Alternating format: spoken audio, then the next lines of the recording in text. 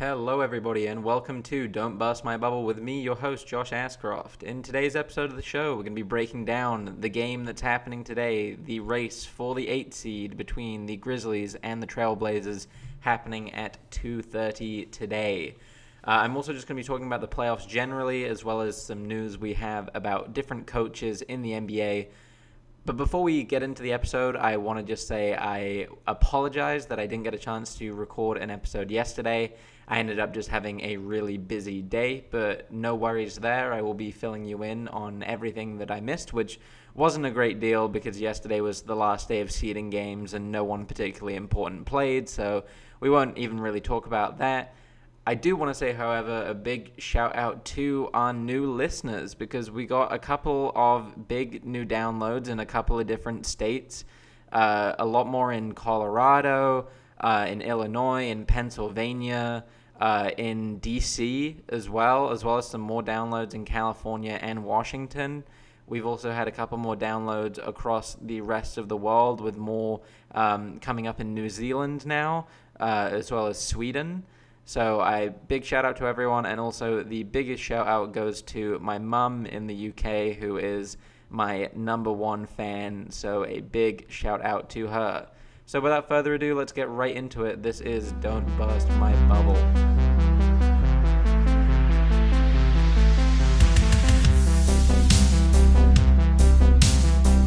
Okay, so it is official. The Grizzlies are playing the Trailblazers today for the 8th seed, but let's talk about what actually happened for us to get here.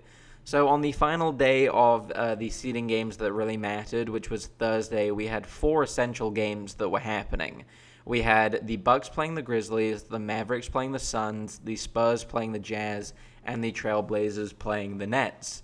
So at that point in time, the Trailblazers had taken the 8th seed from the Grizzlies, who they were a game up on.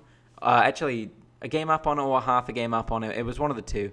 The Grizzlies were there in the 9 spot. The Suns, after their 7-0 run at that point, were sat in the 10 spot, with the Spurs still just half a game back as well in the 11 spot. Playing one less game but having the same winning percentage as the rest of those teams. So we had 4 games essentially that were going to decide who was going to go into this 8-9 play-in game scenario. With the Bucks, Grizzlies, and Mavs Suns game happening at the same time, the pressure was on for both of those teams to deliver in clutch game moments. But the Grizzlies ended up walking away with the win, 119-106 over the Bucks. The Bucks did not have Giannis in the game, which was a huge factor in that. They also didn't particularly play their starters all that much, seemed relatively happy to let their lower rotation guys get some good minutes in, so the Grizzlies able to walk away with a pretty easy victory there. The Suns had another great performance. Porzingis did not play in this game for the Mavs, which definitely made life easier for the Suns, but it was another great performance by that team, and it's honestly pretty heartbreaking that they didn't end up getting into the play-in tournament. Devin Booker had another great game with 27 points and 7 rebounds.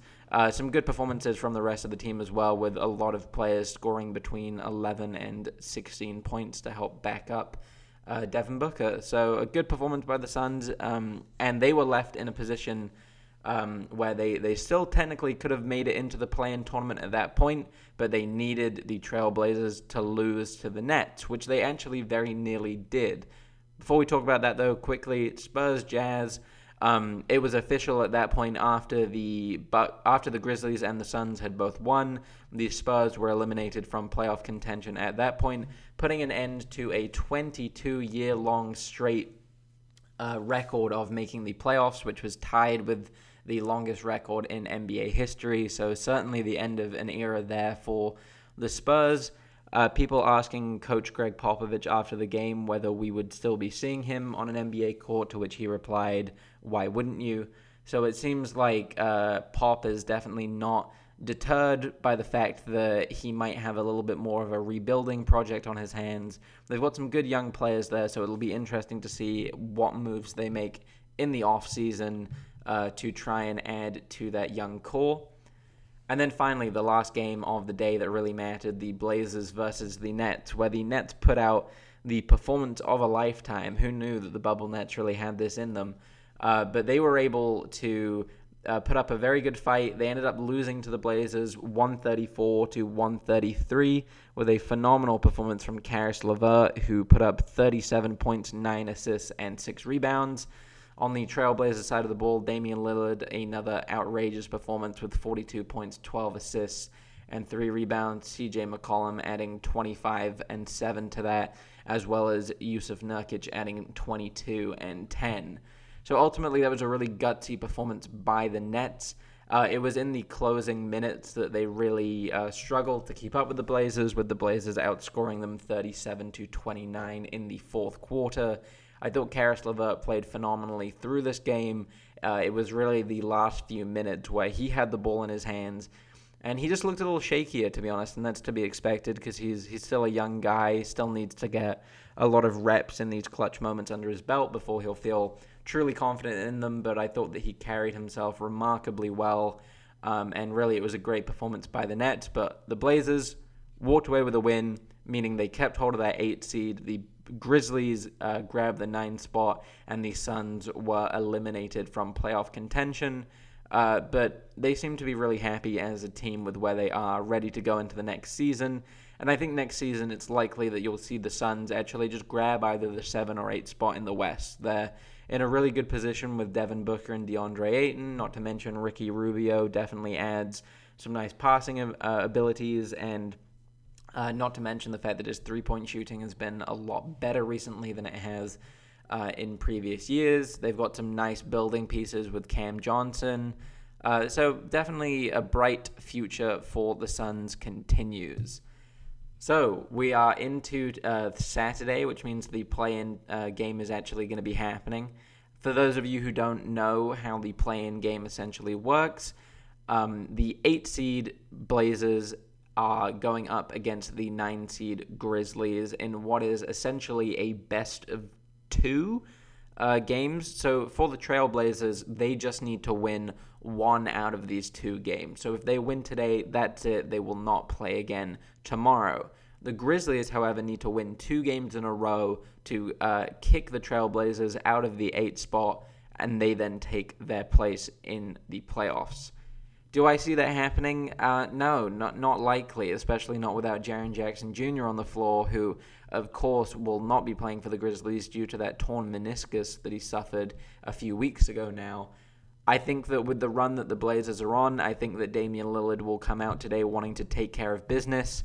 I don't think that he wants to play again tomorrow, given the fact that that would mean that they then have to play their first game against the Lakers either the next day or on the Tuesday. So with no real break after playing 2 games back-to-back potentially, I don't see the Blazers wanting anything to do with that. So I think most likely you will see the Blazers coming out full guns blaring, and I would expect just a great performance again from Damian Lillard. I think that Ja will want to really prove himself today, so I'd imagine it could be a big statistical day for him individually, but that also could lead to him trying to force things a little bit too much. I know that he has a tendency in games like this to want to play a lot of hero ball, and he feels like he's kind of responsible for sort of taking charge of the team because it is his team. And often that results in him shooting a lot more three-pointers, which he is just not capable of yet at this point in his NBA career. But it will be an exciting game nonetheless. So that's happening on ABC at 2:30.